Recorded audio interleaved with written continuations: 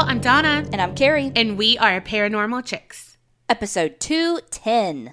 Ooh. And y'all, right off the bat, we just want to tell y'all about the latest true crime podcast that we've been listening to. It's called Morning Cup of Murder. Hello. Love that. I love the name. It's so freaking descriptive because that's exactly what it is. Morning Cup of Murder, just like my coffee, is the best way to start your day because each episode is less than 10 minutes long. So it is literally perfect for you to listen to on the way to work if you got a short commute. Listen while you're having that cup of coffee that, we all got to have. And if you don't, you're a serial killer and they're going to talk about you on Morning Cup of Murder. Exactly. Or if you have to go to the bathroom after you have that cup of coffee. Like Donna does. Hey. Just kidding. Everybody. So do y'all remember those little desktop calendars that have facts of the day? Like this happened in today's history and blah, blah, blah. I love those. Yeah, well, that's literally what this podcast is. Those short little 10-minute episodes is basically that calendar in talking form. And if you're like me, you hate to read it, you want to hear it. Yes, and it's daily. Y'all, there are over 850 episodes, so get your binging on. They have serial killers, cults, cold cases, murders, and more. More. You'll be asking for more after you binge all 850 freaking episodes. Morning Cup of Murder can be heard wherever you listen to your podcasts. Yes, y'all go check out Morning Cup of Murder today, tomorrow, the next day, all the days of the week. Like the show? Okay, so a little news on my front. Our boy Jax, my dog, he has had one hell of a week. So at the beginning of the week, all of a sudden he starts bobbing his head like he's having a little seizure. But he never lost consciousness. He could follow commands. So Colby got up real quick, took him to the vet, but he was able to jump in the truck, all the things. It lasted probably about 8 minutes. But the vet's we don't really know why he did it. They drew blood. He has another UTI like he had before. And his bladder's super thick. It's 4.8 millimeters. It's supposed to be 1.3. And so it's super inflamed still. So they're well, it could be idiopathic cystitis, which just means inflammation of the bladder. They don't know why. Or it could be actually a bladder infection that maybe could have caused the seizure. Because y'all know, in people, bladder infections do some weird shit. If you're elderly, it can make you confused. It just does weird shit to your body. Yeah, I have learned that recently. Never knew that until last year. Yeah. So they're it's possible, especially if he's had it this long because, what was it, a month ago that I gave him that antibiotic? Anyway, so all that happened. We sent off a urine culture. We're still waiting on all the things. But they're let's hold off on seizure medicine. It's the only one he's ever had, and it can really affect their liver. So we're just going to keep track and see if it happens again. But he's been completely fine since it stopped and has been living his best life. And today had himself a little homeward bound experience and went on the run. Colby just happened to look up and saw, because we had really bad weather last night. And we think what happened is this little gate that's you couldn't even open it before. I don't even know. It's it's so old that the screws loosened up, I guess. Yeah. And the wind blew it open and we didn't know. So this motherfucker decides that he's going to go out the gate. We didn't know. Colby just happened to look up and saw it wide open. So of course he freaks out, grabs the leash, is heading out to try to find him. And he can't find him anywhere in the front yard. So he goes to get in his truck and he's about to get in his truck when the neighbor across the street was "You missing a dog?" Oh my gosh. And so he's yeah, an English bulldog. And they're yeah, he's over here. Meanwhile, we live on a very busy street. One of the main streets. Yeah. And the guy's yeah, come on back. He's in the backyard or whatever. Colby goes back there and the guy's dang, where'd he go? Jax went in their doggy door and went inside their house. Oh my gosh. So he's gotten so used to his little doggy door. He's oh, I have one of these. Doop, doop, boop, boop, boop, boop, boop. So Colby had to go in their house to get him. The poor family's there with their home health nurse, all the things, and they're my gosh. He's just sitting there beside him like he's home. Yeah. And Colby walks in, he gets so excited, he starts doing zoomies around their living room. Yeah. And brings him home. Jax was oh shit. He just was living his best freaking life. I mean, he had himself a little adventure today. Colby's he's giving me 2 heart attacks this week. Ugh. Luckily, Colby was home for both of them. Yes. The funniest part, though, I mean, it's only funny because he's safe at home. but that motherfucker went in their doggy door. Is this the one who had the Great Dane? No, they're the neighbors that helped me, like, rescue the Great Dane for, like, 12 hours. Oh, okay. And then, like, helped me find people to take care of it. Oh, okay. Because I was going to say, at least they had a Great Dane so he could get in the doggy door.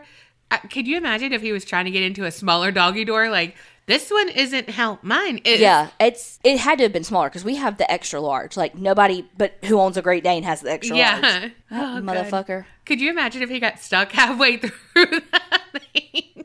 That would only make that story that much better.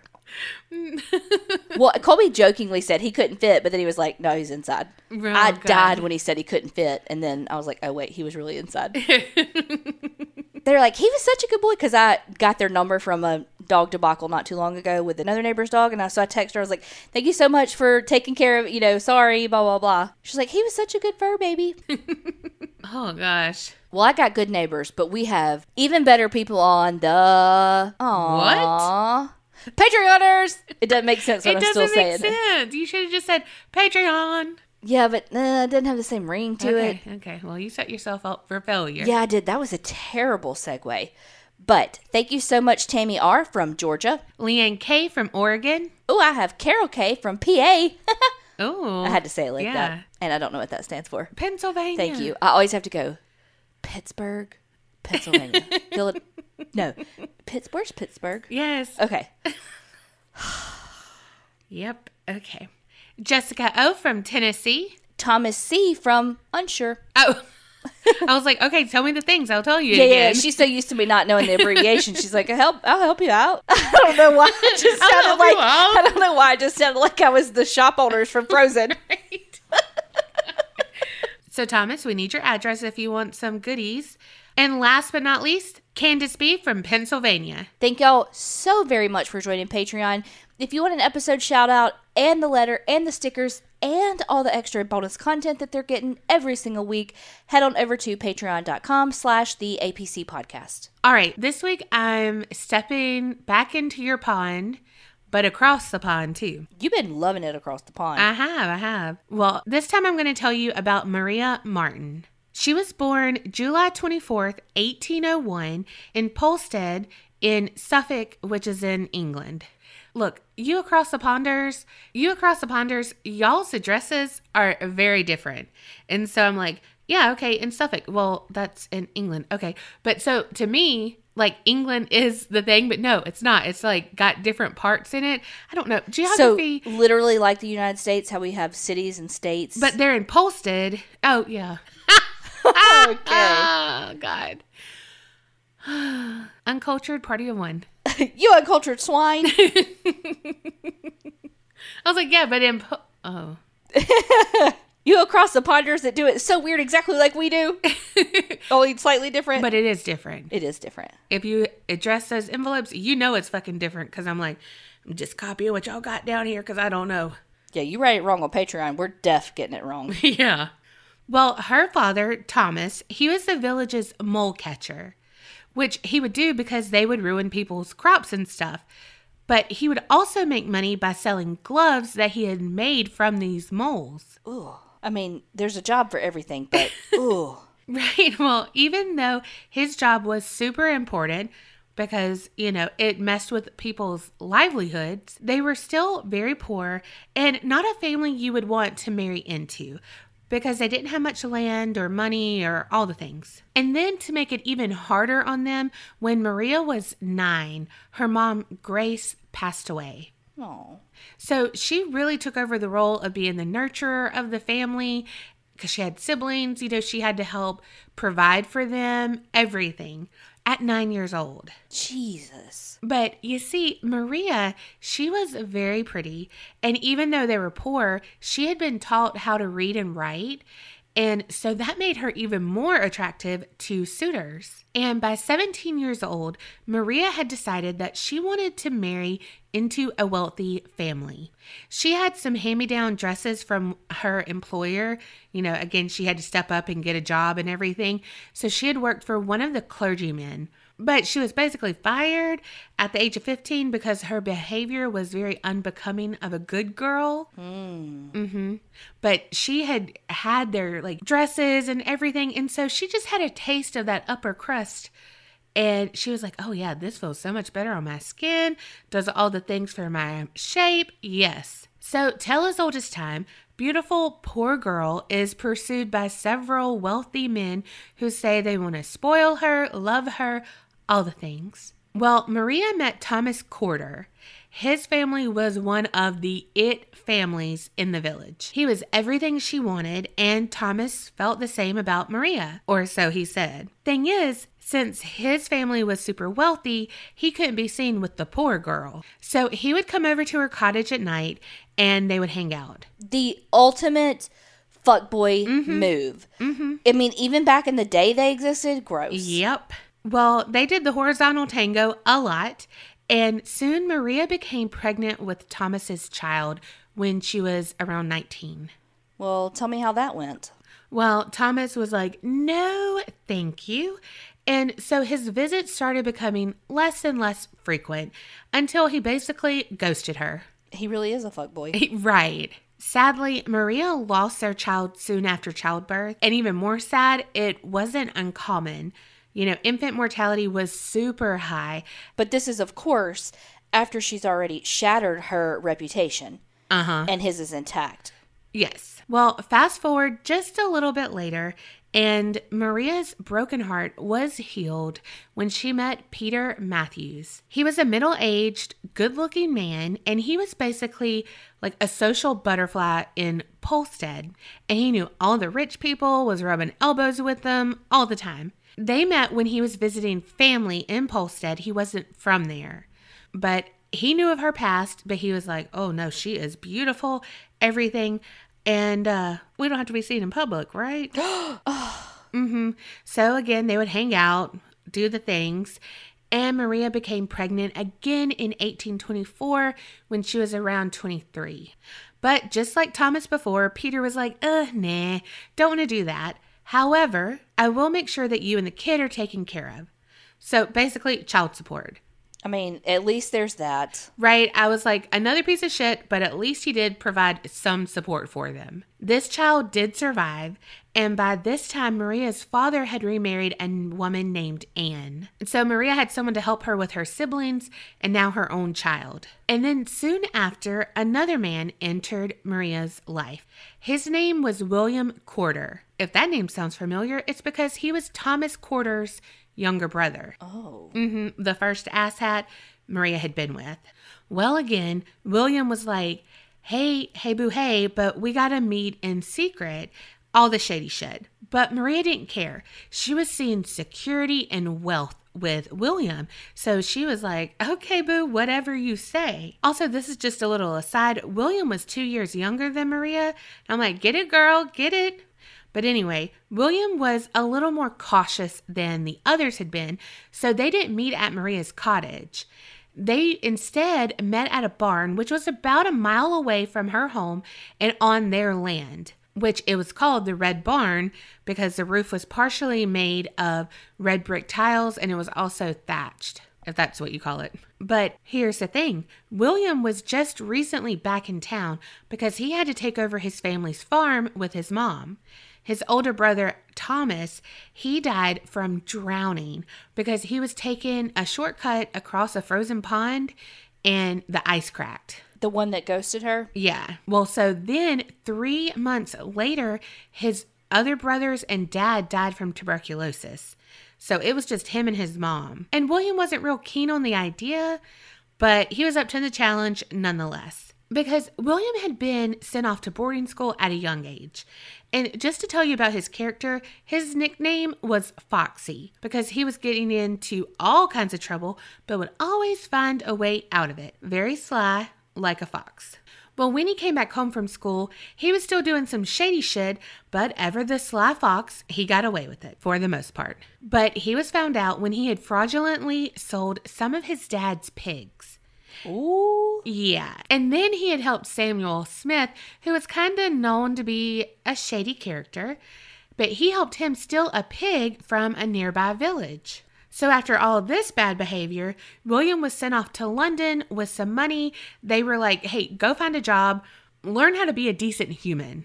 How'd that work out for him? Right. Well, now he's back and he's having to be the man of the house because of his tragic loss of his family. But he's back and he wasn't the sly fox anymore. He was the head of the quarter farm. He had obligations and he had fallen in love with Maria. Oh, okay. Well, as it happened to Maria in the past, she became pregnant, this time with William's child. That girl is fertile. She really is. But this time, William was like, look, we're going to do this right. I'm not leaving you in the lurch. But he was also kind of conveniently a fuckboy because every time they would talk about getting married, like, oh yeah, we could do it this week, he would have some excuse that he couldn't. And by this time, most people knew of their relationship, but William was like, we can't survive a huge scandal, so we need to go away and have the baby. They went to a nearby village of Sudbury where they pretended to be married and had their child. So you think you're just going to come back to this village and be like, oh yeah, we just picked this kid up on the way? Right. A little after they had their child, they came back to Polstead because Maria needed her family's help, and she did have a child that she had left with them when her and William had left off to Sudbury. Sadly, after only being alive a few weeks, their child died. Oh. Now, William was like, okay, we can't give him a proper burial here because of our status, but we can in Sudbury. So let's go bury him there. Maria agreed. But ever the sly fox, William was like, oh, we can't really do that in Sudbury either. So he just pulled over in a field midway on their journey and buried their child there. What the fuck? Right. And so this was obviously a huge fight between Maria and William. But William won out, because he was adamant about staying with Maria, and this would be the best for them as a couple. And as much as it broke Maria's heart, she had to think about their future together, future kids she wanted to have together, and her own child that she had with Peter. And also, this was the most a man has really ever done for her, sans her father. And William was actually doing what he said he was going to do. Like, okay, he does want to marry me. He's staying with me. This is the future we're going to have. He hadn't ghosted her like the others. Well, here's the thing. We know Maria was already frowned upon because she was a woman who had illegitimate kids. And even though men at the time were basically cheered on to have multiple partners and shit, and women were condemned, like we know, because it's still the same. But it's still a thing. Yeah. But back in the day, the women could be arrested if they had children out of wedlock. Wow. It wasn't really enforced, okay? It was basically up to the local authorities if they would arrest the woman or not. But Maria had now birthed 3 babies out of wedlock. And William was like, look, word on the street is that the constable has a warrant out for your arrest. So we can't get married here. And the thing is, too, it sounds like something that they could choose to enforce to make money change hands, to just like all the shady dealings. Yep. And Maria was a poor girl. She's not going to have like an in with the constable. Well, and then like people like William who fuck up and have kids with these women, air quotes around all of that. But they could be like, oh, you know what? Actually, she wants me to marry her.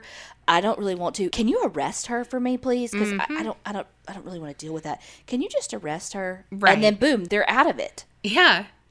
It's just like how women would be carted off to insane asylums and stuff. Just like, she's too old to wed. She doesn't have any prospects. She's got hysteria. Like anything, any reason. Anyway. But William told Maria, hey, we can get married in a different village.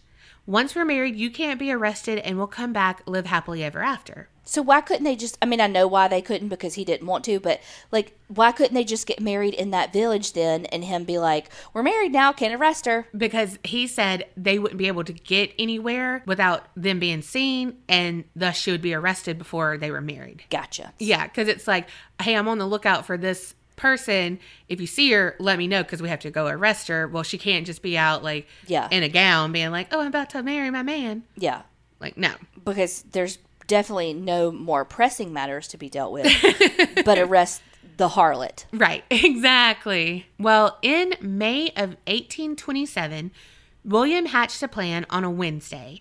And he was like, all right, in the next few weeks, this is what we're going to do. We're going to get us both safely out of Polstead and we can get married because I want to be with you. You're like everything to me, blah, blah, blah, blah, blah. But on Friday, May 18th, around noon, William hurried over to Maria's house and told Maria, look, I need you to disguise yourself, sneak out, and meet me at the Red Barn. We got to go. He is hot on your tail. Like, all the arrangements we had, out the window. We got to go now. Like, I want you to survive. I want me to survive. We're gone.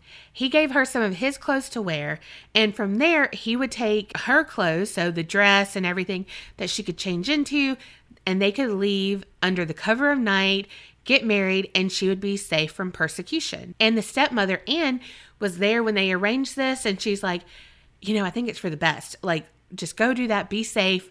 Be in disguise. No one's going to get you. Like, just let me know when y'all get settled. And everything went off as planned. Or did it? Because William was seen working on the farm a few days later, but there was no Maria in sight. But he was like, look, there is an issue and we couldn't get married right away, but she still couldn't be here in town because of the warrant. So she's staying with some friends for a little bit till I can get another marriage license for us and then we'll be together. Which was like, okay, cool, that makes sense. But her dad, Thomas, like the next time he saw William was like, why hasn't she wrote to us letting us know all these deeds? And William was like, oh, she will, but she hurt her hand on the journey. Oh, God. And they were like, oh, okay, that sounds good. Because again, like they were having to do it at night, all of a sudden doing all the things like, okay, something could have happened. And, I don't know. They're just super excited. Like, can't wait to have you as a part of the family. Got some moleskin gloves just for you. Like, all the things. But then days turned into weeks. You know how it goes. And the Martin family questioned William and demanded answers about their daughter. He said that he was going to meet her soon and they'd be married and all was going to be right with the world. And soon enough, William was gone, and through correspondence, the Martin family was notified that Maria and William were in fact now married and living on the Isle of Wight. And so the Martin family was like, whew, okay, everything's okay. However, Maria never wrote to her family, and remember, she was one of the few who knew how to read and write, so she would have wrote to them, but there was always some excuse for her to not be the one doing the correspondence, such as, again, she hurt her hand, she doesn't feel good, she's busy, all the things. And also one time he was like, wait, you never received that letter she wrote? Like, I know she wrote one. I can't believe it never made it to you. That's so weird. Blame the snail mail. Right? I know. But then another little PPS. Also, there's this thing, just a minor detail, but can you burn these letters that we're sending? Because we're scared that Peter Matthews might find our address and come after us. Now, Peter was the father of her child. Even though the Martin family was worried, they didn't have the means to travel to find Maria. Like, they had to just rely on his word. And so far he hadn't lied to them. And why would he lie to them? He's in just as deep as she is. Right. And also in his correspondence, it's like, oh, she's off for the week doing blah, blah, blah, like gallivanting and stuff, living her best life. They're like, oh my God, she finally got what she wanted, what she deserved. Oh my gosh. But it turns out that they didn't have to travel anywhere to find Maria. They only needed to go to sleep. Because Anne, the stepmom, started having terrible nightmares. She would see Maria's body buried, and it was in the Red Barn. She kept it to herself for a bit because she thought, okay, I might just be overcome with anxiety and fear, and of course, I knew they were going to meet at the Red Barn, so that's why I'm thinking of that. It's okay. But night after night, she would have the same visions, and it was just so oddly specific. Like, she could see how she was wrapped. She could see her barely under the ground, in this Red Barn. And Anne was gifted with psychic abilities, but she really didn't pursue them. And she never said anything about it because, again, that was frowned upon. And also Thomas, her husband, Maria's father, he was not a believer in magic at all. So she's like, look, I don't want to make him want to divorce me. No. But finally, Anne was like, to hell with this. I can't sleep. And she was like, Carrie, nobody better fuck with my sleep. So Anne told Thomas of her nightmares. And he was like, oh, hogwash. We know it's been sketchy, but he wouldn't have killed her. And he actually left after this. So it's like he went somewhere. If he would have killed her, he would have just stayed here and lived his life, right? Like he could have said, oh, she met someone else, live, blah, blah, blah. Like, why would he run off? But eventually Anne wore Thomas down and he agreed to go check out the barn. But he had to get permission from Mother Quarter because it was on her property, remember? So he was like, hey, I think Maria might have forgotten some clothes in there. Can I go check it out? And she granted permission. She was like, okay, sure, go ahead. So Thomas, along with one of his friends, grabbed his mole spade, like what he would stick down in the ground to kill and pull out the moles. Gross, but yes. Yes. And so they headed down to the barn. And everything looked fine. Like he couldn't find anything that was just, like they'd be like, oh, maybe this part. Nope, nothing. But he just saw this one spot and it looked like some softer earth was there. And he was like, let's just try it. Like, we're here. My wife is going to give me an earful if I say, there was this one spot, but I didn't try. So he prodded with the spike. And when he pulled it up, there was something that smelled rotten on the end. Oh, no. So he and his friends started to dig and dig. And there in the red barn, they found the remains of Maria Martin. Her body was badly decomposed, but she was identified from her clothes, her hair color, and the gap she had in her teeth. Her hair color, gross, I but know. I know. Like, because it really does, decompose last. Yeah. Well, I don't know about last, but you get the point. Yeah. Also, she had this green handkerchief that was tied around her neck. And that is what she was seeing. Like, William had given that to her with his whole ensemble that he was like, disguise yourself with. So they're like, I know that handkerchief. She had been shot. You could see the bullet hole through her cheek, but there were also stab wounds on the side of her neck and between her ribs. What the fuck with the overkill? Right? So it had been 11 months, almost a full year. So William was thinking he got away with everything. Literally got away with murder. Right. So much so that when the police found him, he was living in London with a wife. When they asked him about Maria Martin, he said, quote, I never knew any such a person by the name. What a dick. And okay, dude, lie better. Like, come on. Even if you are innocent, if you say that, automatically I'm like, guilty. Like, don't lie about that. Like, you're from the same town. You fucking know who she is. Oh, you mean the person that your brother dated? Okay. The person that's the mother of your child and also your nephew or niece. Right. So how did he find his wife, you ask? He had taken out an ad, like a little singles ad. No way. Looking for a wife. And girl, it was just so ick. Like a man of substance looking for a woman of substance. Gross. Blah, blah, blah, blah. Like, come on. And his mom wrote to him and told him like, oh shit, scandal is happening. Like, you better run. She did. So they had to sneak attack him, which they did because him and his new wife, they were over an all-girls school there in London. So one of the London police officers, he acted like he wanted to enroll his daughter there and then was like... Smart. Yeah. And then was like, ha, we're here to arrest you. Gotcha, motherfucker. Mm-hmm. And they better be glad they did because they found 2 pistols and a passport that was issued by a French ambassador, which they were like, 2 + 2 = 4. He's about to flee the country. Well, skip to the trial being on August 7th, 1828. I mean, day before my birthday, way before I was even thought of, but day before my birthday. There were several witnesses that said they actually saw William walking the field by the barn later that night with a pickaxe. They've seen him walk in with a gun. They just saw him transporting something, just rando stuff, even pacing. Something was odd about his behavior. But William was like, no, okay, look, Maria died, but she shot herself and I didn't want to be blamed, so I buried her. Because he said that they had a fight about their baby who had died and how the burial went and all the things. And he was like, look, I don't want to be with you. I don't want to marry you now. Like, blah, blah, blah, blah, blah. He left the barn and then he heard the gunshot.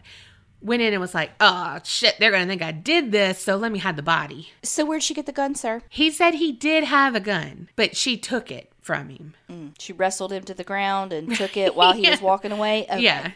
Yeah. But then more things came to light. Like, oh, well, William only had a weekly pension from his mom because she knew he would blow through all that money because, hello, that's what he did in London. He didn't become a decent human being. He didn't do anything. He partied away all the money and was like, oh, shit, what do I do? And then, I hate to say lucky for him, but lucky for him, all of his siblings died and his dad, and he was like, oh, I got to take over the farm. Okay, sucks to be me. Because now he has money. But so he was pissed that his mom was like, you don't have like the keys to the palace.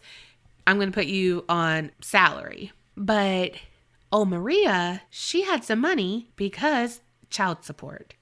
And he started intercepting the child support from Peter, and Maria found out. So she threatened to turn him into the authorities because that is stealing. Mm-hmm. And so he could die from that. And so she would hold that over his head every time they got in a fight, which also came to light. They had a lot of fights. I was going to say, they sound very toxic. Yes. Anyway, William, he was found guilty. He was sentenced to death by hanging. And then it was, I guess, a custom during these times that if you were like a murderer or something, that they would dissect your body after and like study you kind of thing, you know? And also it's kind of like a disrespect thing because you couldn't have a proper burial. And at one, I'm just like, because you didn't give your son a proper burial. Exactly what I was thinking. Yep. So on August 11th, there was a crowd in the thousands. They say anywhere from like 7 to 20,000. Like they lost count. But they all came to watch William Corder be hanged. And he did confess right before he was killed. He had like written it out that night. And basically it says, I'm going to read some of it, but some of it's just like, ugh. But when we left her father's house, we began quarreling about the burial of the child. She apprehending that the place wherein it was deposited would be found out. Can you use words I understand, please? The quarrel continued for about 3/4 of an hour upon this and other subjects. A scuffle ensued, and during that scuffle, and at the time I think she had a hold of me, I took a pistol from my side pocket of my velveteen jacket and fired. She fell and died in an instant. I never saw even a struggle. I was overwhelmed with agitation and dismay. The body fell near the front doors of the floor of the barn. A vast quantity of blood issued from the wound and ran onto the floor and through the crevices.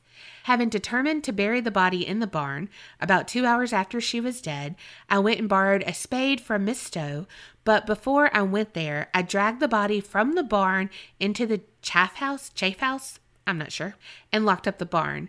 I returned again to the barn and began to dig the hole, but the spade being a bad one, and the earth firm and hard, I was obliged to go home for a pickaxe and a better spade, with which I dug the hole and then buried the body. I think I dragged the body by the handkerchief that was tied around her neck. It was dark when I finished covering the body. I went the next day and washed the blood from off the barn floor. I declare to Almighty God I had no sharp instrument about me, and that no other wound but the one made by the pistol was inflicted by me. And then of course, I hope through the mercy of God to be forgiven. I just love how he's like, It was a quarrel. I did shoot her, but it was so fast. We don't even know if we were fighting. All happened. And I didn't have anything sharp with me, so I could not have been the one that stabbed her. Right. But he was known to have like a short sword and like some other things too. Like they said it could be a pickaxe. Good try, dear sir. And now I will say it could have been like the pickaxe if he was like trying to cover up the stuff and it hit those areas, but like, sir, you know if you did that. But also, I love how he's like, it was a really bad spade. It was really hard because he only buried her like a foot under. Like it wasn't a deep grave. And I'm like, okay, sir, like tell me that you're not used to hard labor without telling me you're not used to hard labor. Yes, especially the time in which they lived, like most people did hard labor. But he really was adamant that this was not premeditated. It was all like they were going to go get married and all this thing. And then like it was just the last straw, that kind of whole ordeal, you know. It wasn't my fault. It just came to a boiling point and then whew. But there was never an arrest out for Maria. Yeah, the constable couldn't care less about her and her children because 2 of them had died. Yeah. And then the other one, her father had like paid a monthly donation, kind of like, hey, don't do anything. Everything's great. Because the whole thing is like, if there's an illegitimate child, the mom's not going to keep it. And like the village would have to help raise it, you know, put it through like an orphanage, whatevs. But she was getting child support from the dad. So she had enough to support her and her child.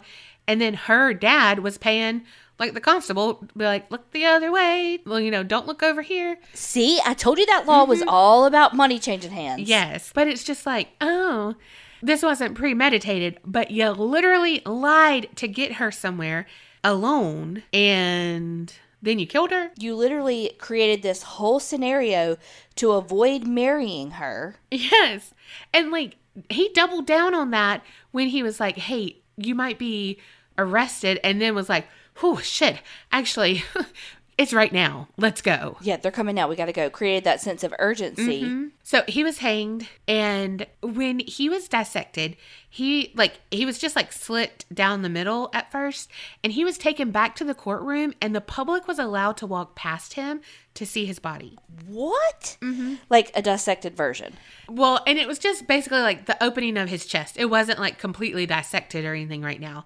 But I think, again, this was just one of those things like, he's a murderer. You have to see the freak over here. Yeah. And also, it was a disrespectful thing because he didn't have a proper burial. But at least 5,000 people walked past him. Holy shit, I didn't know there were that many people in the town. People came from all over. The, local little inns around there. The trial was, August 7th? They had sold out, a month in advance. People, because this was sensationalized because, again, wealthy benefactor murdered poor, innocent country girl. You know what I mean? That had multiple kids out of wedlock. Okay, meanwhile, those innkeepers, or the owners, if that's what they're called, they were literally walking like Donald Duck checking, counting their damn money. Yes. And they're like, step right up, folks. Yeah. He was taken to a little medical school and was actually dissected and all the things. They made death masks of him to help study phrenology. And then the Ed Gein of it all, his skin was tanned by one of the surgeons and used to bind a book about the Red Barn murder. What? I don't even know. Fuck. I don't even know. I was like, what? The eeriness of that all, again, sensationalized this whole thing. But then to add even more spice of it, yeah, that one book, it's binded by his fucking skin. That's disgusting. Ew. Ew. Also, there was one little talk about a doctor. Well, lots of the doctors were so fascinated with William Corder because he's this well-to-do guy. And it's like, why did he kill someone? He had everything going for him. But that's what made it so interesting because they're like, let's study him because why did he do this? He could have done anything else, but he chose this. He chose that his whole life of scamming people out of shit and all that. So it's like, it's got to be something. Because in the words of Luann de Lesseps, money can't buy you class. Thank you, Real Housewives. Well, there was this one doctor and he was obsessed. And so he stole the skull from William, or William's skull, whatever. And he replaced it with another one. They'll never know. However, the doctor started hearing noises at his house, and soon the noises were followed by a shadow in the shape of a man inside his house multiple times. So he was terrified that it was William Corder's ghost coming back and being like, you stole my head, what the fuck? So he disposed of the skull and was like, whew, everything's good. I don't know why every time you said that, I heard from Willy Wonka, you stole fizzy lifting drink. Yes. I don't know. I think that's how you said you dispose, stole. I don't know. I know that doesn't sound the same. Yeah. But it kind of did. God, I love that part. Also, because people loved souvenirs of the macabre, and I mean, they still do, people started taking pieces of the red barn that she was found in. And reminds me of Zach Bagans and how he loves all the serial killer memorabilia. Like, they were taking everything they could. People kept some of the rope that he was hanged with. You know, people got some of his, like, silk stockings and all of the things. Do you remember that show? Yes, I do. Did I watch it? Not really, but I thought it was scandalous. I thought it was going to be a sexy time show. Yeah, I did too, and I wasn't allowed to watch it. I don't think my parents even knew that it was in existence. That doesn't surprise me even a little. Yeah. But I was like, ooh, and I can't tell you what, I think it was like, was it crime? I think so. I think they were detectives or PIs. Meanwhile, everybody is like, oh my God, at this guy just because his family had some money. And again, like, literally, that doesn't make you a better human. Right. Because you have fucking money. Obviously. Or, like, I don't know, just to, like, pit that one person is actually better than another human because they have something that the other one doesn't. Right. It's fucking stupid. But we still see that people, I've been to the Museum of Death, you know, that kind of thing. Yeah. So it's like, but I wanted to ask these people, like, okay, so you took a piece of the barn. Like, what the fuck did you do with that? Like, is it just on a shelf in your closet somewhere? Like, what did you do with that thing that you bought? Like, okay, Zach Bagans, he makes a fucking museum. He makes money off of it. But, like, these, like, Joe Schmoes who just buy some shit, I'm like, the fuck do you do with that? I know. They keep it in their family, pass it down, and then it gets to me and I'm like, oh, throw it away. That's the damn truth. But yeah, like, I would totally go see this. Some of his shit is still at museums. I would go see it. Totally. Oh, absolutely. I just would not be the one to be like, oh, let me get some of his clothing. Let me steal his skull. Yeah. Let me do. No. Because again, you don't have anywhere to put it. It's haunted. Probably. Also, how you were saying, like, just because he has money doesn't mean he's better than anyone. Again, how they spun that story was that, but they also made Maria out to be a complete innocent. Like, she was taken by this wealthy man. She was so naive. She didn't know the ways of the world. She didn't know any of this. Look, I'm not victim blaming anyone, but she wasn't innocent in all of this. Like, she was playing a game. She wanted to marry rich and stuff. She knew. I just hate that they made her less than what she was. Like, she could read and write. She wasn't just an uneducated, like, poor person. Even if she was, it doesn't fucking matter. None of those things equate a reason to die. Exactly. But it's just like, you don't have to make her less than and him, like, more than. To make him seem more guilty. Yeah, to make it more sensationalized. No, this is all the twists and turns and all the things, and I haven't even got to the biggest twist yet. So hold on. Oh, fuck. Okay, I thought you were done. Shit, I'm like wrapping up your story and you still got more. So the whole reason I told you about Maria Martin's life and murder was because, hello, she was found due to her stepmom's psychic abilities. Like, what in the Sylvia Brown is going on here? Except for she was actually a fraud.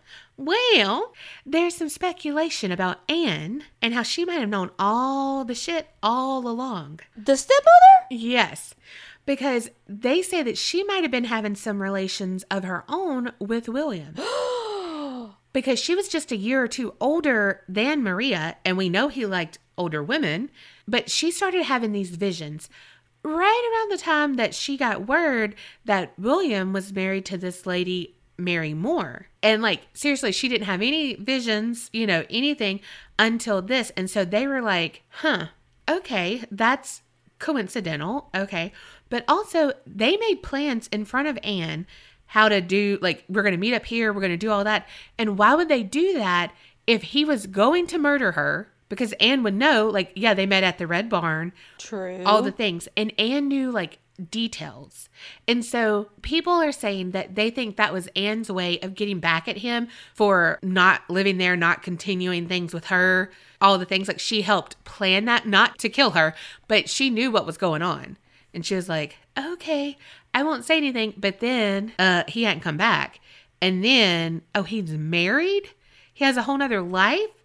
Like, all the things I did for him? Hold on. But how would she have found out he was married? Because I mean, you could just, like, pick up the phone and call.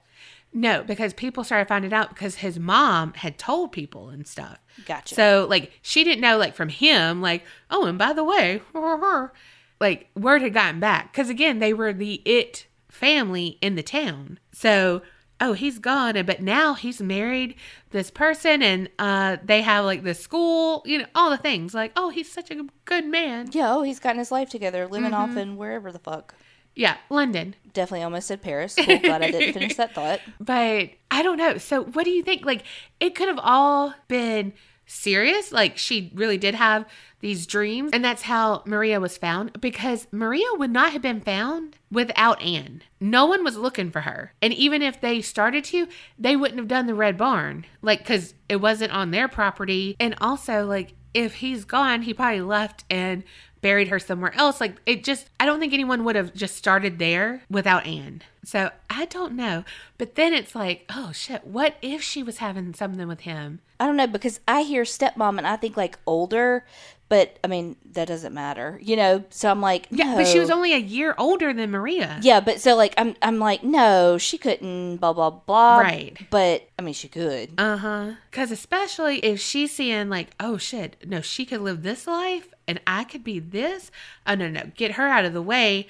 I don't have to deal with the mole catcher anymore and we're all good to go. So I don't know. But then also people are saying, what if he didn't even do it? Because there's not a lot of physical evidence of him doing it. Then they say that, yeah, he confessed, but he confessed because he was scared that like he was like pressured into confessing. So it would look better on his family and everything, because if he like maintained that he was innocent and he's like hanging there and stuff, like people are like, liar even in death. Yeah. And so he was like, okay, this is what I did. And again, he minimized his role in it.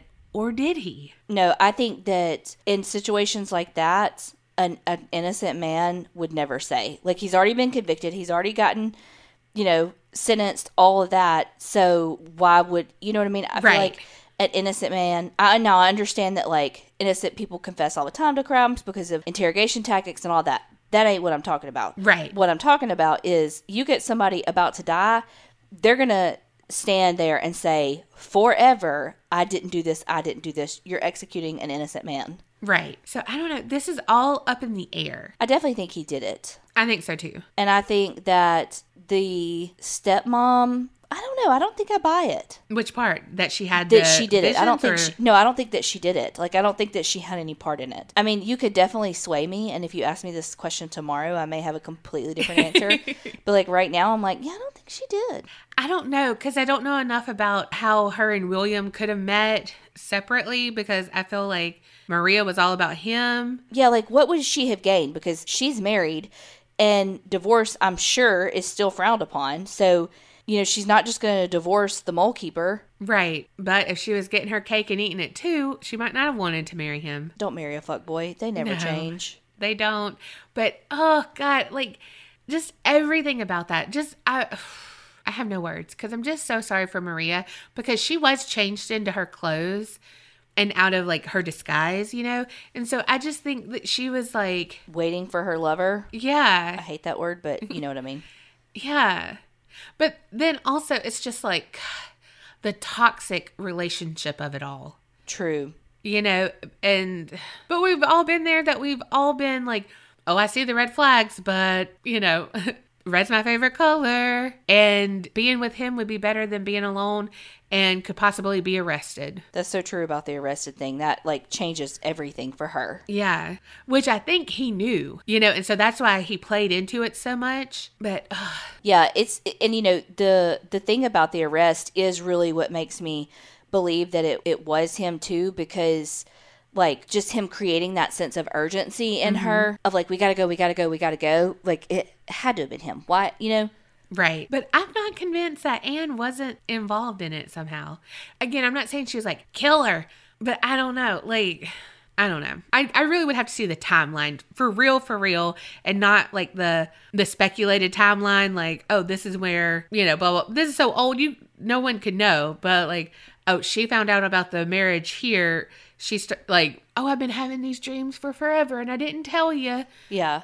But it also, that is believable though. Like, I've been having these dreams forever and I didn't tell you because for sure. I didn't want to die. Right. Oh, 100. So it's like, I don't know. There's so much and I'm like, I don't know. I don't know about any of that. I will say one of the really sad points is that no one has ever been able to find Maria and William's child that he like buried in the fucking field. And there were some rumors like that he had killed the child or they both killed the child or something. But I just don't think she would do that because she's already lost a child. And I don't know. Like, I just don't think she would. I don't either. Now, would he? Probably, because it seems like he's killed someone before.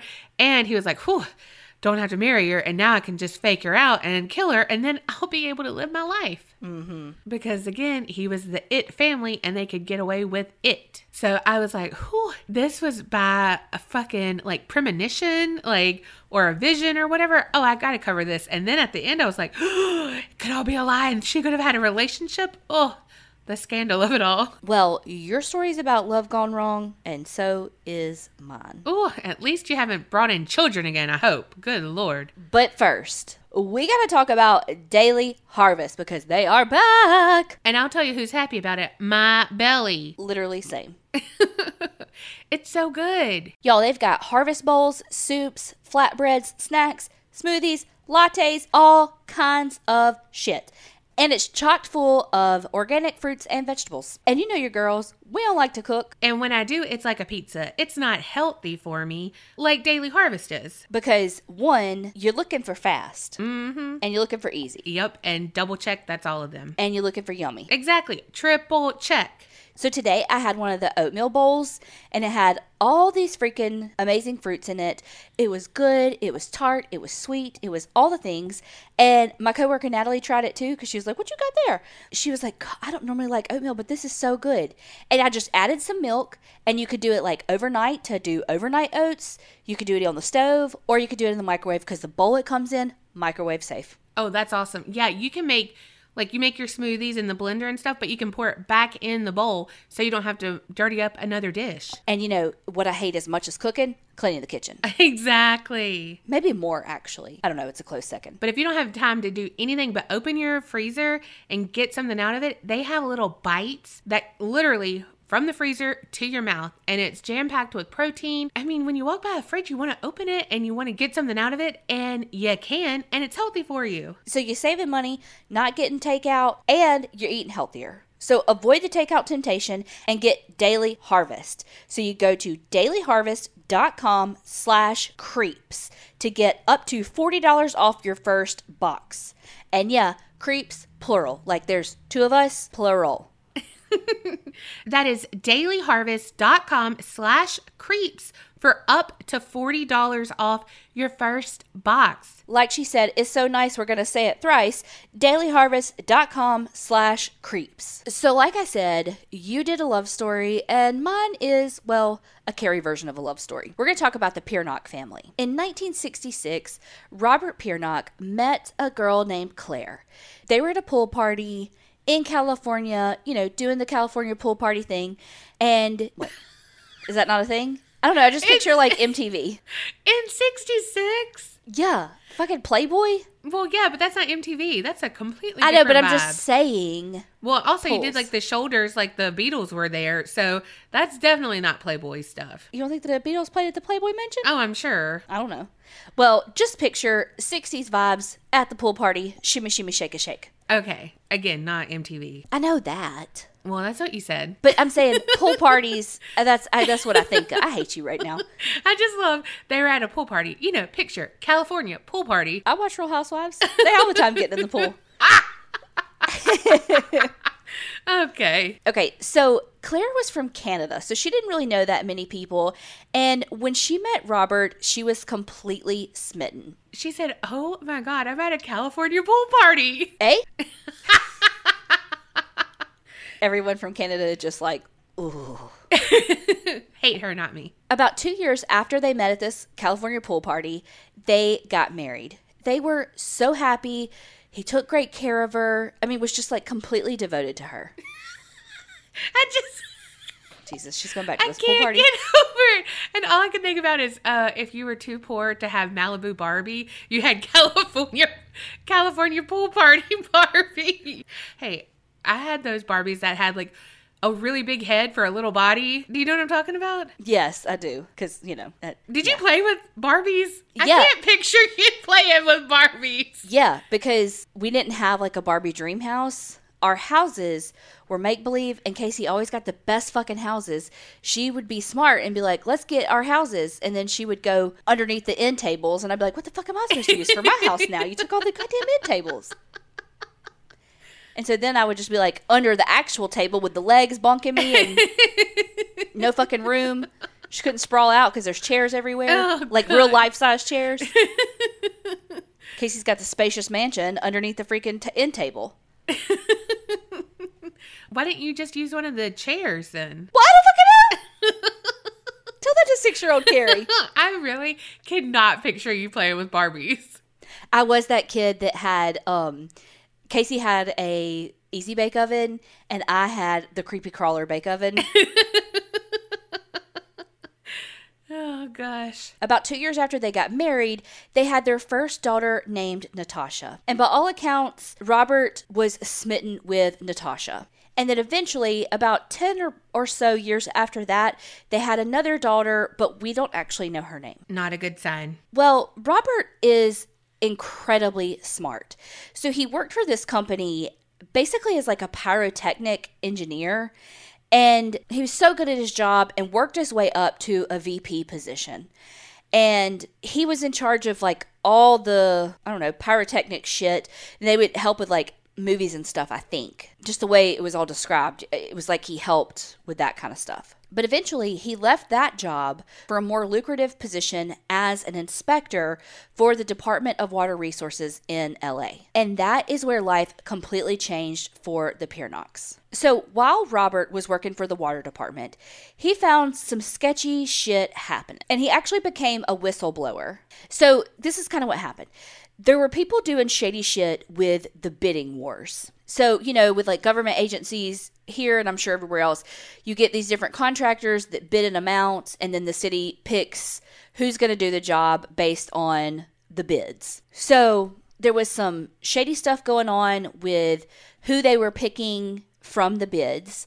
But then when he got the job, according to Robert, he was told that, all right, look, we know you're the inspector, but we need you to let some stuff slide so that the contractors do the work and then you let some shitty work go by. And then later you inspect it again and say, hey, you actually need to come back and fix this. And they'll get paid to come back and fix it. Wow. So absolutely double dipping, and then also could cause lots of problems in the meantime. Right. For Robert, that didn't go over well. He's like, I'm not doing that.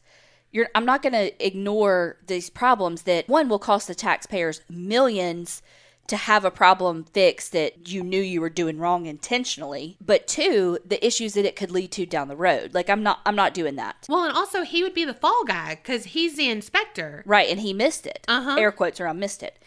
So, allegedly, his boss was like, that's fine, you do what you're comfortable with, like, nobody's going to make you do this kind of thing. And he was actually making the contractors fix the work correctly the first time. Well, allegedly, this is where things also went really south, was because these contractors were all pissed that they're not being able to double dip and you're taking people's money and blah, blah, blah, blah. And so Robert said that he started finding like his car vandalized and he was getting threats. Wow. And, you know, all these different things. He said that once there was actually an attempt on his life, that a car ran a stoplight and it T-boned him. Oh my gosh.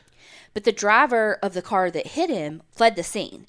And there was a liquor bottle in that car. But like nobody was ever found to be the driver. And I was listening to this podcast called This Is Monsters. And on that podcast is really the only thing that I found that talked a lot, not even a lot, but talked about this accident. But on that podcast, they were saying that literally nobody was ever found that was the driver. So they were even like, was the car not registered to anybody? Like, how could they have not found somebody?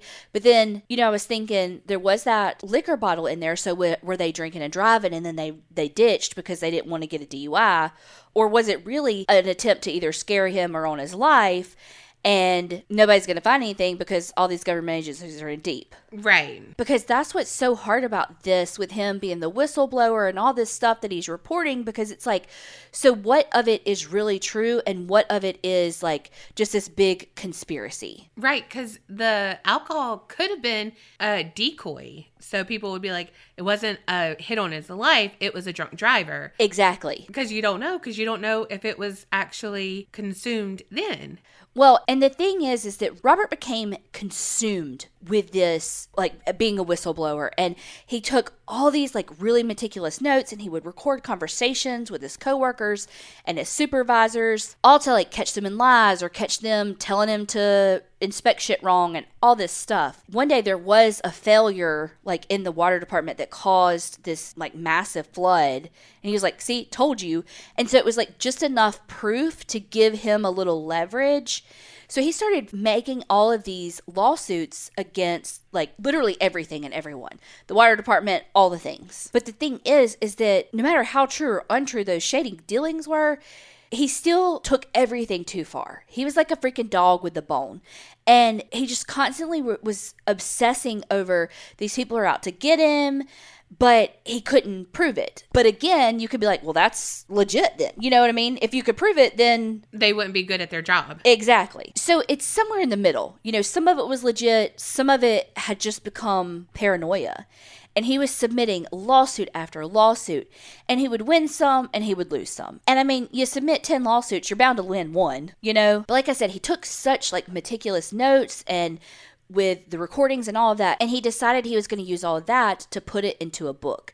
And that's when he said that the car accident happened because they didn't want him to put it all in this book. But eventually he did start getting some money from this. Not a ton, but he was getting some money from some of these lawsuits, enough to continue them, but also basically pay off the house. They bought some extra properties for income. They were doing all right. Wow. But Robert was very aggressive, and like, he was very aggressive, like, with his coworkers and always fighting with them. And, you know, it was just such a constant, like, state of tension. Ugh, the worst. My stomach would be so fucked up. And it's like, because he's trying to catch him in something, and they're like, we're not fucking doing anything. And he's like, y'all are lying, and you're all conspiring against me, and blah, blah, blah. And they're like, but we're not. So eventually, one day, he and I think it was someone, like, he was over, like a subordinate, but it may have just been a coworker. But one day they got into an argument about something, and it actually got physical. Robert was, like, physically aggressive towards him. Oh my gosh. So charges were pressed on Robert. The DA offered him to plead it down to, like, a misdemeanor, pay a fine, and get a little bit of probation and you're fine, you know? And he was like, absolutely not. I didn't do anything. We're taking this to trial. Oh my gosh. Because his thing was, he was like, this is all a conspiracy. This is all for y'all to try to take me down and lose my job and all of this. But he took it bigger. Like, he said that the district attorney was out to get him. The police were filing false charges. He was just paranoid, but not in the, like, paranoid schizophrenia way. Like, he just, I think, was a very, like, this is me showing you that I really know nothing about nothing, but, like, almost like an addictive personality. Yes. And so he literally was like a dog with a bone with this. Like, this conspiracy is right and I'm right and everything's right. And so everybody must be out to get me because I'm right with this thing. Right. And he, like, had to prove himself true. Right. Well, here's the thing too, though. He just felt like everybody was out to get him. Not only were the people that he worked with out to get him, so were the police, so was the district attorney. And the district attorney that, like, filed the charges, well, the person he attacked filed the charges, but the district attorney that was like, okay, we're going after him with these charges, wasn't even the same district attorney that was like, hey, let's take this plea deal, like, you can plea this down, all the things. Like, it wasn't even the same one. So even if the district attorney had been out to get him, it wasn't the same one. And they were like, bruh, it's cool. Like, we'll just plead this down to misdemeanor. You pay your fine, you know, do your thing, and we'll go on about our business. But he's like, no, the police are filing charges on me that don't exist, and, you know, nothing ever happened, blah, blah, blah. So he took it to court, and of course, other coworkers actually saw it happen. So the state, like, had witnesses, and he had some witnesses, but, like, their timelines made no sense, and, like, he had witnesses, but they weren't telling the truth. And so, of course, he got convicted of it. But he's like, the police are filing these false charges. The district attorney's getting paid off. This part of the story, I heard on that podcast, This Is Monsters. They did a great job. Like, I recommend you listening to that podcast. But they said that some heavy equipment fell on him at work. He, of course, said it was a setup to get him to quit, to injure him, all the things. But regardless, he got like a disability claim from it and didn't have to work anymore. There was a show on Investigation Discovery called Epic Mysteries, and season 1, episode 2 was about this case. And on that, they said that he had gone and was having an argument with his supervisor. And remember how he recorded everything? Well, that supervisor threatened him, and he was like, thanks, buddy, and left, and started getting like, basically in some sort of settlement type thing, was getting like $900 a week from them and like didn't have to work anymore. Oh my gosh. Yeah, so I don't know if it was like the equipment thing or the supervisor thing, or maybe a combination of the two. Right. But that's when he stopped working there. And it was like now all of his energy could be put into this book and this conspiracy and this paranoia and trying to bring down the water department. So, of course, he expected everyone at home to fully support him in all of his paranoid endeavors. And Claire did for a good bit. But here's the thing, is that what everybody kind of thought their lives were like was nothing what they were actually like. So he would take all of his frustration out on Claire. Ugh. And eventually Natasha too, their daughter. And it was bad. He was abusive to Claire, and Claire had enough of it. She had enough of the paranoia. She had enough of the abuse, and constantly everything's about taking down the water department. And she was like, I want a divorce. They got to you too, Claire. But Claire told her friends that he told her if she filed for divorce that he was going to kill her. Sir. Well, of course she believed him because he had been abusive to her. Right. And Natasha and all the things. One time Robert was being really aggressive and like pushing Claire, about to really hurt Claire. And Natasha stepped in to protect her mom. And he like picked her up and threw her and broke her clavicle. Oh my gosh. I really wish Claire would have been like, oh, and got that when he threatened to kill her. Like she had a recording of that, right? Know? Been like, Well, they, of course, went to the emergency room because he freaking fractured his daughter's clavicle. And the whole way there, he's like, don't you fucking tell him anything. You lie and you tell him blah, blah, blah, blah. Well, Claire's terrified, the mom. Claire's like, okay, we're going to say these things that he's telling us to say. Natasha has a bit of a rebel spirit, and she's like, fuck that, but also I'm terrified, so I'm going to do what he says, but I'm going to tell every single person a different story in hopes that they would be like, wait, she told me she fell. Wait, she told me she got in a car wreck. Wait, she told me she blah, blah, blah, blah. And then they would figure it out that it was a lie, and they would get some help.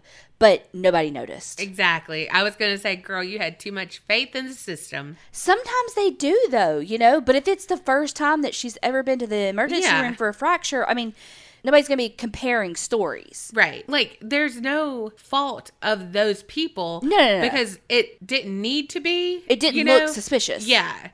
And so when I say, like, oh, too much faith in the system, like, that's just in general. Yeah, because she was just a teenager coming in with a fracture. Both of her parents are there. There's no outward bruising on the mom or her other than the fracture. There's nothing for them to be like, oh, this is abuse. Right. That reminds me how she was just like, I hope this, like, works out. But on TikTok, because, we have to talk about TikTok, I love when I come across someone and they have something, like, going to happen or whatever. And, like, in the comments, it's like, I'm really putting all my, like, faith into the FYP that it'll bring you back to me. Yes, I'm like, same. Because I don't want to follow you, but I want to know what happened. Yes. So on my TikTok, there was this physician who had just finished medical school, and it was coming up on match day where they find out, like, what their specialty is going to be and where they're going to go for residency and all that.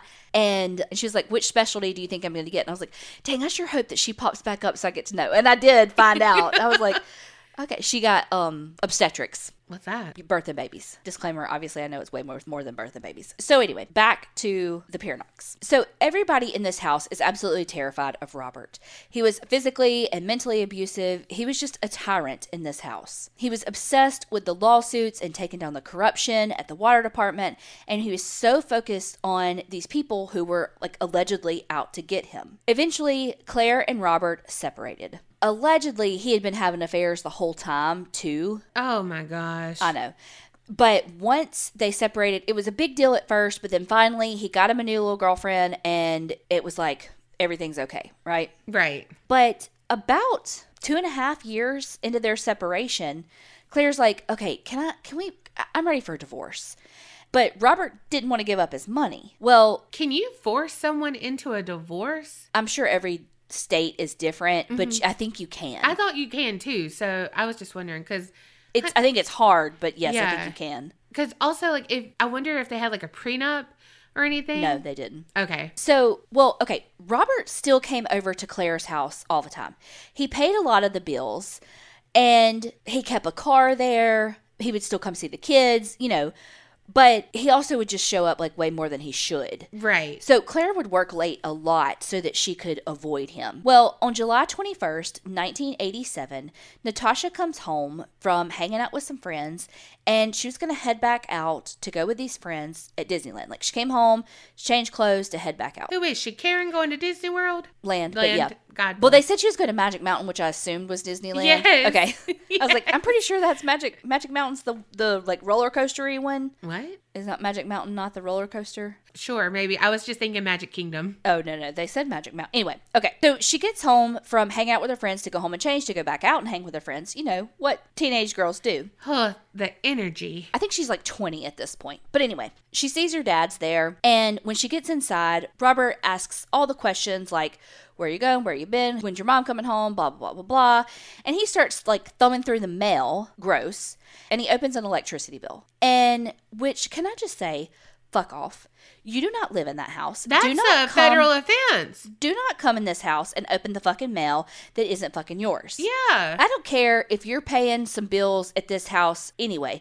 Really, basically what you're doing is you're paying child support. Right. And then the mom that you're paying, or the dad, whomever's getting the child support, gets to disperse that money how they feel appropriate. Right. Whether it's clothes, whether it's food, whether it's electricity bill, that shit's all got to get paid. And she works, she pays for her own shit. I was about to say, she was at work. Yeah, mind your fucking business. He hadn't lived there in like 3 years at this point. Like, don't come up in here and fucking check in my mail.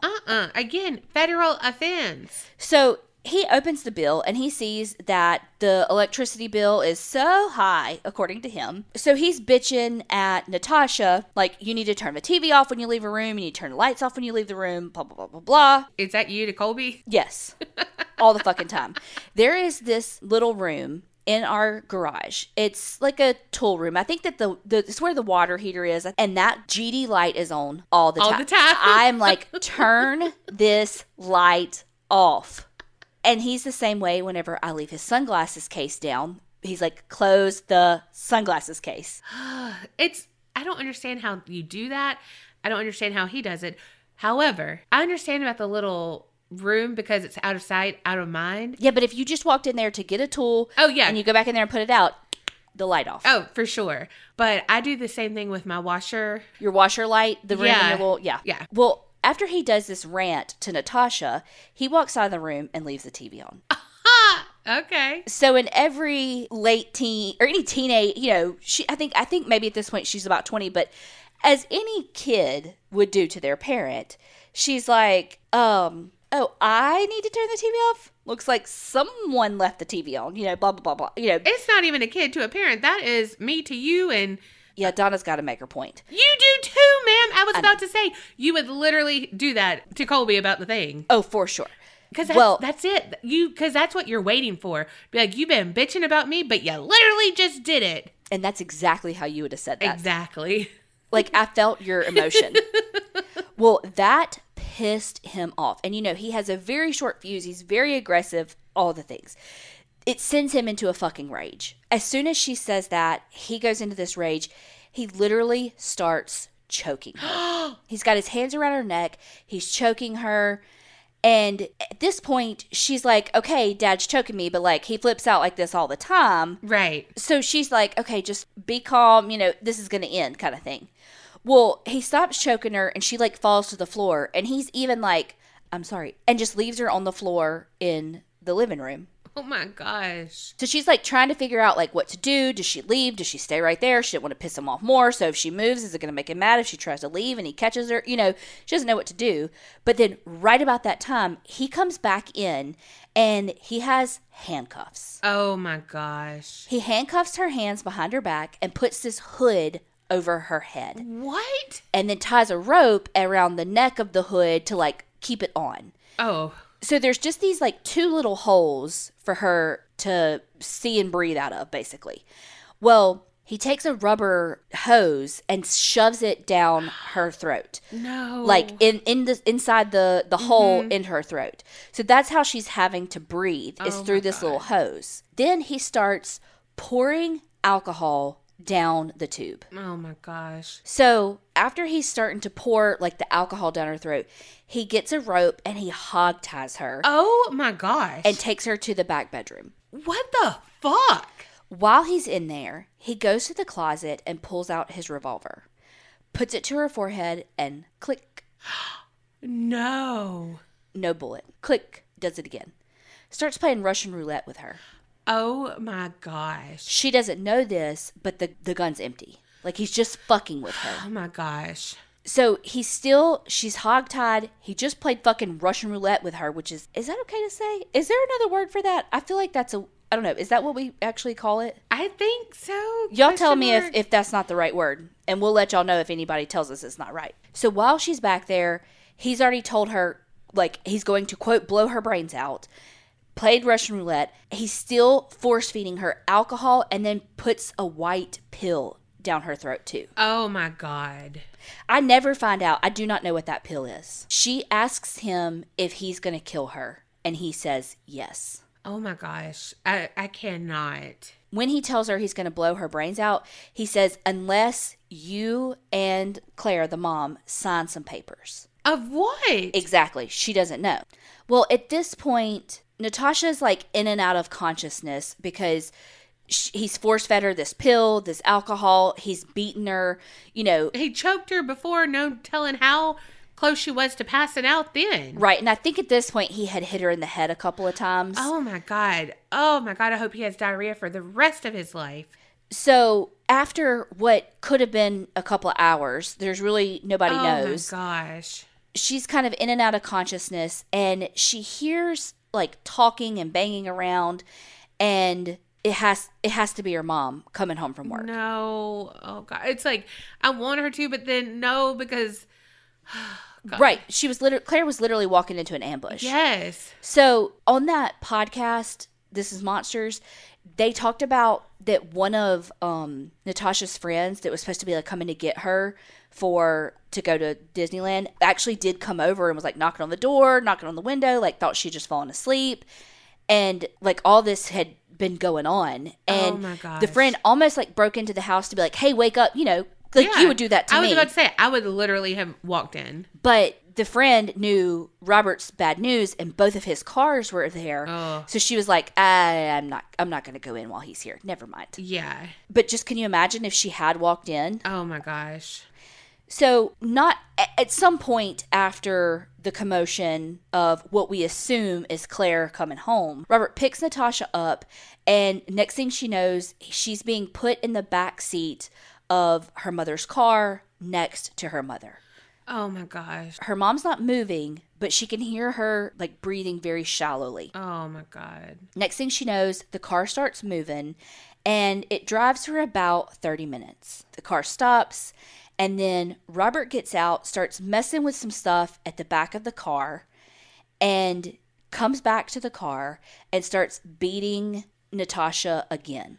Oh my gosh. He hits her in the head so many times that she passes out again. What Natasha didn't know is that what he was doing in the back of the car was rigging the car up so that it would drive and hit like this concrete barrier. Wow. So at about 4 a.m. on July 22nd, 1987, a passerby in the car notices this car wreck. And they stop, call the paramedics, because they see that there's a woman and who we know to be Claire and Natasha in this car.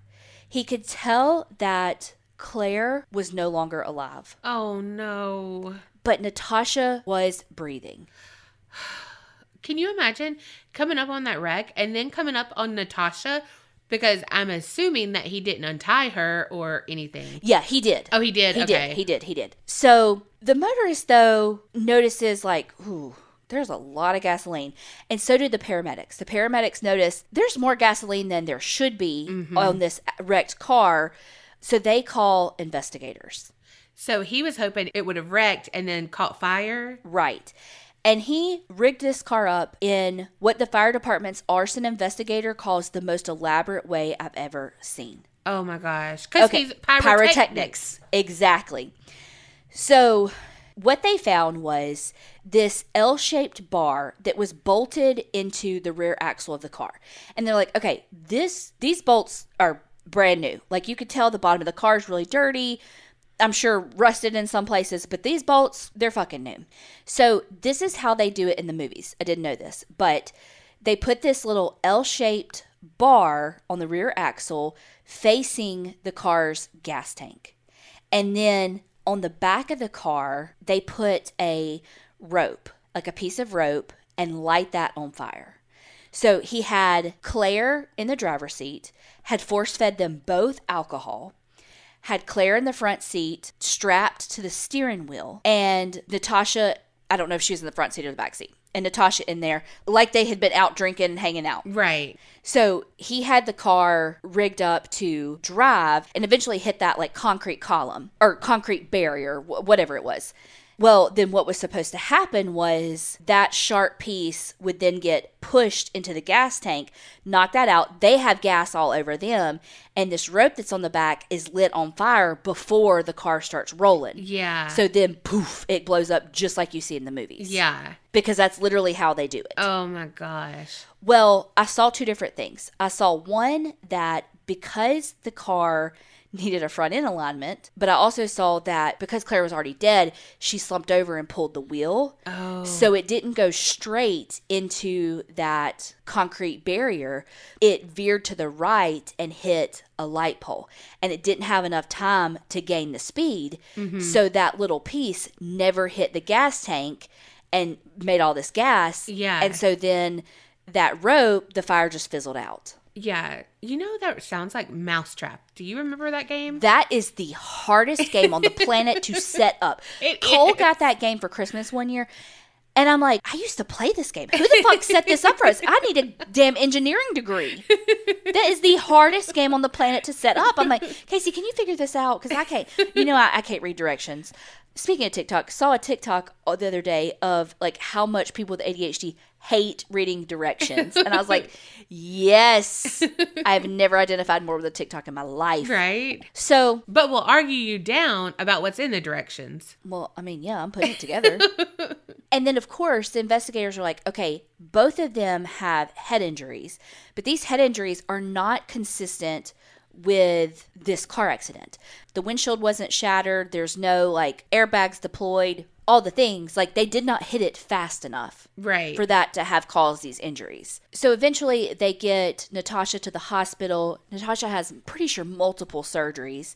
And at first when she talks to police, all she could remember at first when she talked to police was that she was going to Disneyland with her friends. Oh my God. It was like she forgot that whole part of it. Yeah. She went in for another surgery, came back out, and then like later that day, it was when the pieces started kind of coming back to her because, head injury.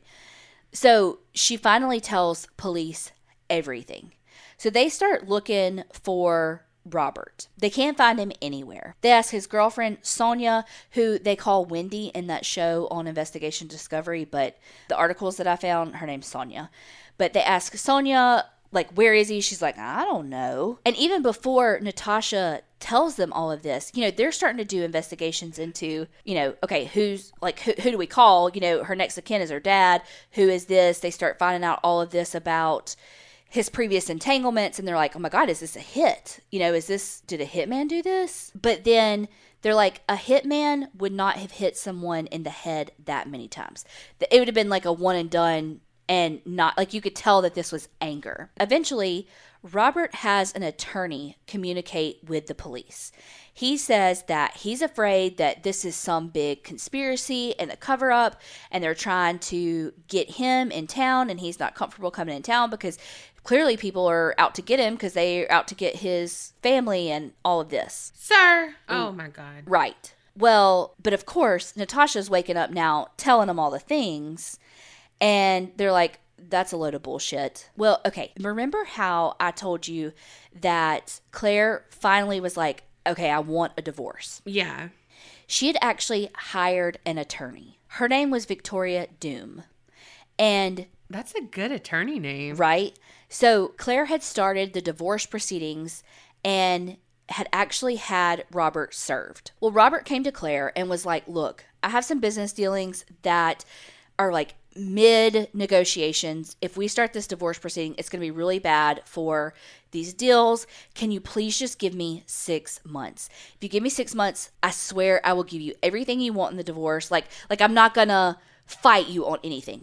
And they signed a contract to it. Okay. Like, she wasn't just like, okay. No, like, they literally signed a contract. You will get, like, $400,000. You're going to get, I'm not going to fight you on anything.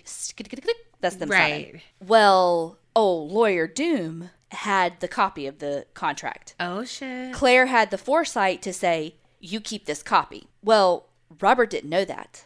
Uh-huh. He should always think that that's going to happen. Come on. So Victoria Doom is the only one with a copy of this contract. And she's literally got a paper proof of motive. Right. Because guess what? 9 days after Claire's murder and Natasha's attempted murder is when that contract would have been up. Oh. So not only that, there were a ton of life insurance policies on Claire, and even more than that on Natasha. Wow. So the police are like, Natasha's in real danger. Like, he definitely could come back and try to kill Natasha because she survived. Right. So it's like, at this point, they know it's him, but they can't fucking find him. And his girlfriend's not helping. So when Natasha's healthy enough to leave the hospital, they send her to a safe house. Well, Robert finds out and actually sends investigators out to find her. Whoa. On that Investigation Discovery show, they talked about how the neighbor at that safe house called police because she was like, I had this realtor come by to like look at everything. He went in the backyard and just like looked over into like what would be the safe house's like backyard and stuff, and then just kind of left. And they showed her pictures of it, and it was fucking Robert. Oh my gosh. So he is actively looking to finish the job. Wow. You know what's so like just mind-blowing? He became what he was like so obsessed with before. Absolutely. You know, like, they're out to get me. They're out to do this. You're literally that person to your daughter. Yes. So after this, police turn up the pressure on the girlfriend. They're like, look, if you don't tell us where he is and he's found by police, you know, they like up it. They're like, right, he could really get hurt, turn on the emotional pressure. And she's like, okay. The girlfriend ends up giving him up and tells police where he's hiding at this hotel in Las Vegas. When they get there, police, tackle him, arrest him, all the things. And they see his like ear is bleeding, and they're like, what the fuck? And they start like going through his paperwork and all of that because he had like a stitch there. And they see this like information for a plastic surgeon. This dude tried to fucking Days of Our Lives himself and got a facelift, a chin implant, and a fucking eye lift. The Stefano of it all.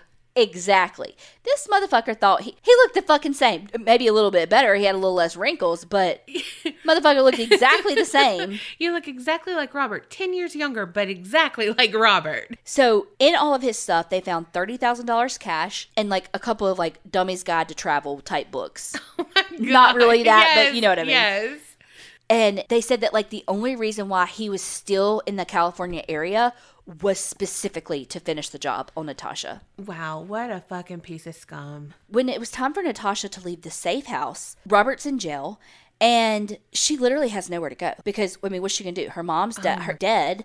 Her dad did it. He's in jail for it. Like, where's she going to? She's a 20-year-old girl. What's she going to do? Right. So Victoria Doom, the attorney, took her in and was like, come stay with me. We'll figure this out. And she acted as Natasha's attorney to help her get through the murder trial. And then they ended up filing a wrongful death case against Robert, like in a civil court too. Good. Because Robert had a lot of money. He had $30,000 in cash on him, but like they think that he has money like stashed in like Swiss bank accounts and all of that. I mean, he with all those lawsuits and all those property, all that stuff, like he had some money. Well, that pissed Robert off that Victoria Doom was rearing her head again, and now she was, not only was she Claire's attorney, now she's Natasha's attorney, and they're coming after him, and everybody's against him, and conspiracy. Paranoia. Right. So this dumbass tries to take out a hit from jail on Natasha, Victoria, and then was like, you know what? While you're at it, just put the DA and this detective on there. Oh my gosh. So the jailhouse dude, it's like a total jailhouse informant. Like he comes forward and he's like, so this guy, Robert, he wants me to kill all y'all, and they're like, and they're like, Victoria, but who's Victoria? She's an attorney, like he's telling them fucking everything. So he ends up getting charged with that as well. Good. Trying to hire the hit on him. So dumb. So he stalls for like 6 years on this trial, firing attorney after attorney and their conspiracy, and everybody's out to get him, and these attorneys are part of it, and the judge is part of it, and like one thing after another. Fuck him. Well, eventually he gets an attorney that like legit could win for him. Like he gets a good attorney, and they go back and forth, and he does try to fire him again, and the judge is like, no more. This is your fucking judge.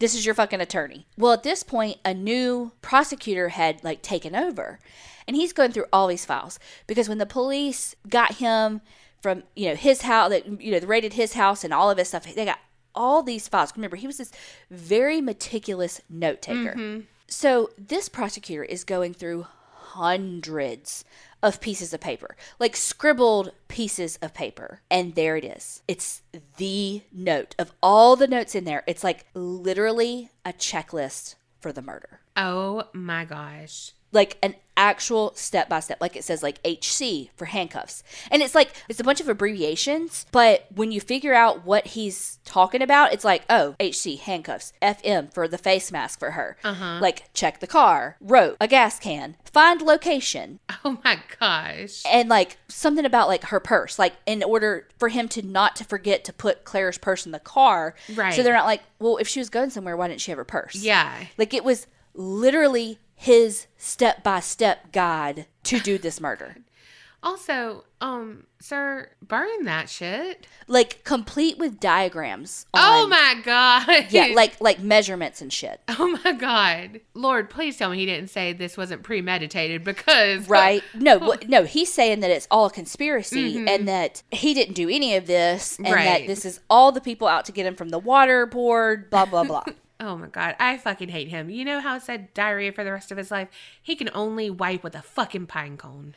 Well, like even today, I found like 130-page PDF of like why this is all fake. There's like an entire website dedicated to like this injustice for him and that it's all a conspiracy. Oh my God. And that he's innocent, all this stuff. I'm sorry, his daughter would not be lying about that. Right. And because he's like tried to get a hit out on her and even from jail, went basically to the safe house to look for her. Like she lives in complete fear. On this episode, she was a silhouette and had a voice changer. Wow. Also, though, every time they do that, I'm like, how the fuck did the show find her? Yeah. I'm like, if the show can find her, he can find her. But, but at least with that voice changer and the face thing, her being a silhouette, like a blackened silhouette, like other people wouldn't be like, hey, you're, Right. So his attorney was like, do not fucking take the stand. Like, this is going to be a disaster for you. We don't, like, they have nothing to show that you have this temper. Like, there's no evidence that they can show of his temper to make him be this mean and like, all the abuse and all that Natasha told about. Like, they didn't have actual physical proof of it. So they're like, don't take the stand. Well, of course he did. Of course he did, because that's how that's a person he is. Right. He's got to be in control. So I think it was the district attorney was like asking him all these questions, and Robert was getting madder and madder and madder. And the madder he got, of course, the harder the attorney went. And he literally lunged at the attorney, tackled him. They had to get the jury out. They had to get, and his attorney's like, the only idiot left in the room was me standing there. He's like, I walked in there and was like, shut your fucking mouth. Like, quit talking. This is exactly what I told you was going to happen if you took the stand. Yep. So it took the jury 6 hours to deliberate to find him guilty. So after he was found guilty in the sentencing phase, it was a shit show. He was acting out, like yelling in the courtroom, acting out so much that the judge was like, okay, get him fucking out of here. Like, try to calm your guy. They brought him back in. He's still acting a fool. And so the judge was like, you know what? You are going to sit here in this sentencing and listen to like the process of you getting sentenced for what you did, because you did this, and you're going to have to hear your punishment. So when he took him out, he had him bound and like gagged with duct tape. So he was like banging his head on this God. Defense table, and there's like this kind of iconic picture of him with literal duct tape wrapped around his mouth with his head like on the defense table, because he's like still like protesting and pitching a little fit. So we don't know anything about the youngest daughter, because obviously for her safety, like, and she was a minor, she wasn't involved. I don't know where she was when all this happened. Like, did she just not come home? Was she at a friend's house? I don't know. We don't know where Natasha is now. We know that she's an adult and she's living her life, but she's still, fearful of him. And poor Claire, of course, who was the ultimate, victim of his. But what's interesting is Robert actually died at the age of 84 from COVID.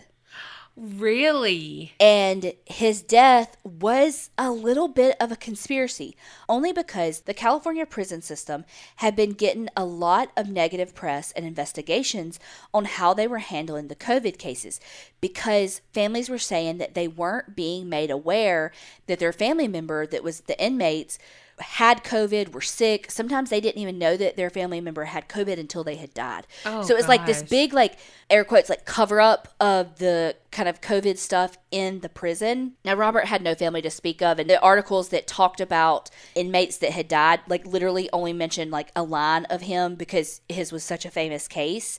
But he still was like part of that, Yeah. But he was also charged with a solicitation in addition to the murder and the attempted murder. But he got 2 life sentences. The autopsy of Claire did show that she was dead before the crash from the head wounds. And they said that like her head wounds were all in the same spot. So she was clearly like unconscious when he was hitting her, whereas Natasha had them in a couple of different places. So she was kind of like writhing around, and that's probably like what saved her life. Wow. Oh my gosh. Natasha did win her wrongful death suit, and she was awarded $1 million for the wrongful death of her mother and $10 million for numerous beatings and abuse that she received. But there's not really been anything on whether or not she got the money. But as the last thing we saw, because there's nothing since his death, but even in that investigation discovery show, she said that she will still periodically Google Robert to see if he's died yet. And so I wonder if she's gotten a little bit of peace now, because even though she's probably 50 at this point, and she said in there like she's never had a peaceful life, because even when he was in prison, he was still trying to contract people to kill her. And they said that, he was so good at like appeals and the court systems that he had even appealed in a way that got him to like a lesser security prison where he had more contact with other inmates and stuff. So he could have at any point have still tried to put a hit on her, and he had money. So he could have paid for it somehow. But I wonder, and I hope that she has a little bit of peace in these last year to 2 years since he's passed. I hope that maybe she's living the best possible life that she can at this point. Gosh, that is so sad. And I totally forgot to say this at the beginning because I'm a dodo bird, but this story was actually a recommendation in the Facebook group from Holly B. So thank you so much, Holly B, for this recommendation, because this was a really good story. It really was. I mean, you thought it was going one way and then woo. Wow. That is horrific. Oh, gosh. I'm so glad that Natasha is alive. And like you said, hopefully when she learned that her father died, hopefully she was able to just let a breath out, and just... Absolutely. Of course, if anybody is suffering with or has dealt with domestic violence, there are a lot of resources online. And actually, one of the websites, of course, I'm sorry that I don't know specifically which one, maybe somebody can find it and post it in the Facebook group, but one of them, if you're on that website and you hit escape twice, it'll like go back to just like a general browser. Oh, wow. So like if your abuser starts walking in, you can just go escape and it'll get out of that website. Wow, that's amazing. I was like, that's fucking genius. Yeah. Wow. And it's just so sad that someone had to think of that, But thank God they did. I bet that has saved so many people. Yes. We just want everyone to be safe. And like I said, if you are experiencing domestic violence in any way, please, please, please reach out for help. I feel sorry for Maria, too, because it was like she never knew her worth. Yes. And she tolerated fuckboy behavior from these men because she didn't know her worth, because she had grown up being seen as less than when she fucking wasn't. Don't look at me when you talk about that. God. But, I mean, look, been there, done that. Yeah. I mean, Colby really showed me how you're supposed to be treated. And I say that, like, people will make time for you if they want you as a partner, What about as a friend? Sometimes. But truly, though, if the saying is like a man wants to spend time with you, he's going to spend time with you. And I'm sure that goes for a woman, too, Right. It does, because I make time for him just the way he makes time for me. Yeah. And so it's like, if people aren't making an effort, they're not making an effort for a reason. And it seems so black and white. And it's like, no, it's so black and white. Mm-hmm. Well, because there's always going to be obstacles, and that's life. But it's like, those obstacles aren't there all the time. And those obstacles are always going to happen. So if you can't make a basic effort right now with those obstacles, you're not going to later. Right. Or just communicate about said obstacles. Like just the basic... Yeah. Can't do it tonight because this came up, or not even just tonight, but like, hey, can't meet up later in the week. Let's reschedule for next week sometime. Absolutely. Communication's key. Mm-hmm. And next week on Donna and Carrie Dating Advice. Thank y'all so much for listening and supporting us. Don't forget you can like, subscribe, review, all the things on all the places. And remember, keep it real and don't get scared.